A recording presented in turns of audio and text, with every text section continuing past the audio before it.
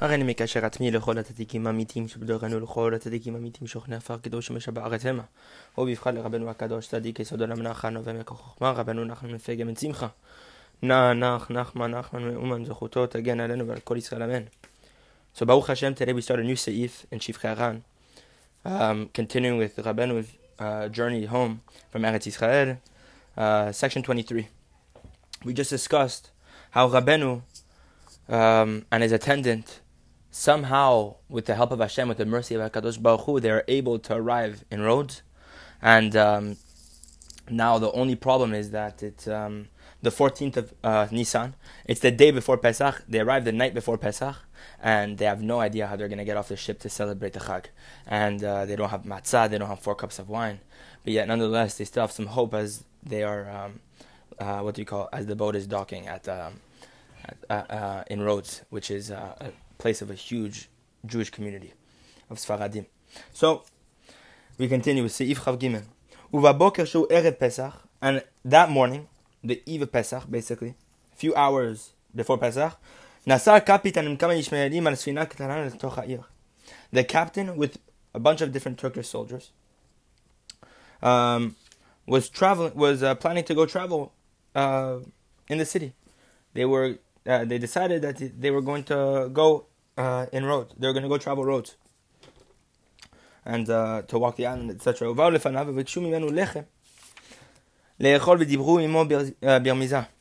And before the captain leaves with his soldiers, Rabeinu and his attendant come before the captain and seek out from him bread and ask from him bread to eat.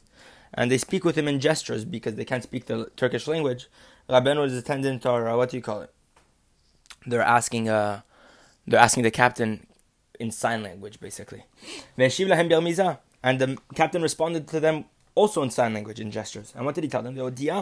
He informed them. He informed to them that basically there are Jews in this place, and you can go buy bread from them, or they can buy bread for you. And Hashem Yitbarach, with his awesome compassion, his mercy, who in God's hands, he possesses the hearts of kings and officers and noblemen, that Hashem can basically, he can do whatever he wants with these people. He twisted this man's heart. He confused this man, this captain, and confused his mind. Until literally Hashem, with an awesome miracle, was able to bring out from this captain's mouth the words that even the captain didn't want to say. And it was without any yeshuvadat. It was without any composure. It was just done like that, like spontaneously. And the captain said, the captain, with an awesome miracle, says to these two, Rabeinu and his attendant, that he'll take one of them, so that they could go into the city and buy bread on their behalf. And immediately, Rabeinu's attendant decides to go with the captain and the Turkish soldiers, and they begin traveling into the city. And they get into the city, and the captain made sure to have one Turkish soldier standing by him, to make sure that he doesn't flee and run away. And don't think, Rabbi Nathan's writing, don't think for 1 second that the way in was easy. Rabbi Nathan's saying that there was a great peril, there was great danger in going into the city. Because during that time it was a war, it was a time of great war.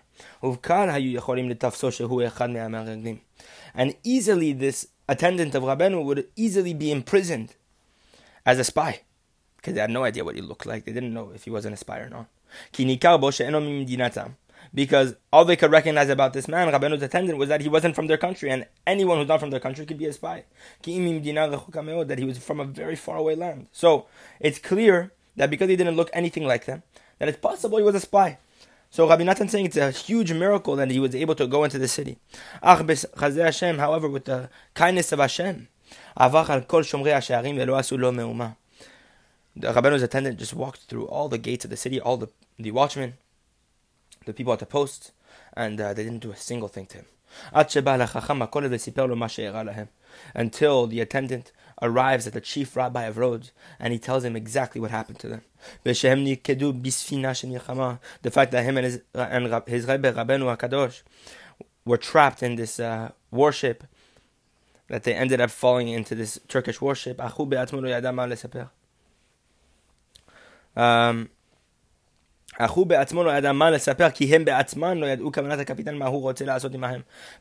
Zaten had no idea what to tell this man, tell the chief rabbi, because he had no idea what the intention of the captain was, what the captain wanted to do with them.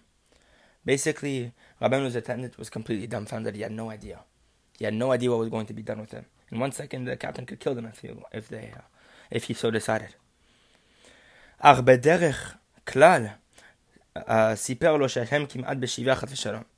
But in a general manner, basically, Rabeinu Zaten just told the chief rabbi that basically the sum of all matters was that they were held in captivity.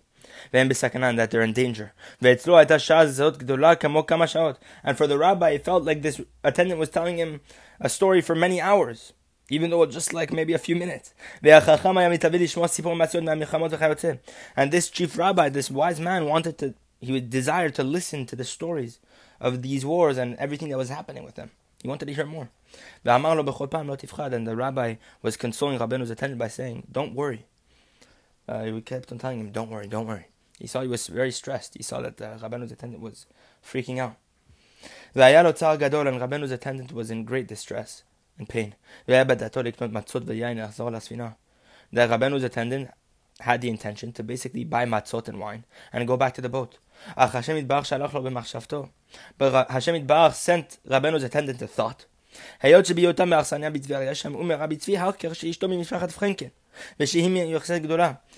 That it immediately entered the attendant's thought that he remembered while he was still in the lodgings in Tiberia by Rabbi Tzvi Horker. As we know, that Rabeinu started staying at one of his cousins in Tiberia when he first landed there. But out of great respect for the Rebbe, the people of Tiberia decided that it wasn't big enough of a house, so they put him with the great Chassid Rabbi Tzvi Horker, Rabbi Tzvi Horker, a great Chassid, one of the leaders of the Chassidim of Tiberia at the time. And Rabeinu's attendant remembered that Rabbi Tzvi Horker's wife was from a Sephardic family that was very renowned, and not only from a Sephardic family, that he remembered that they were talking about this in Tiberia, and he remembered that they were discussing how Rabbi Tzvi Horker's wife had a brother who was a great Chacham in Rhodes, a great tzadik, and immediately he remembered this. But he could not remember his name. All he remembered was the wife, the name of the wife of Rabbi Tzvi. And immediately, that second, he immediately asked this Chacham about this woman, Rabbi Tzvi Horker's wife in Tiberia, and whether she has brothers, etc., etc. And immediately the Chacham heard about this. So basically, the Chacham, the wise man, the chief rabbi of Rhodes, sends his attendant to go, sends his attendant, and this attendant of Rabeinu sends his attendant and Rabeinu's attendant to go see this Chacham. He knew of him. And Rabeinu's attendant comes before Rabbi Tzvi Horker's wife's brother. And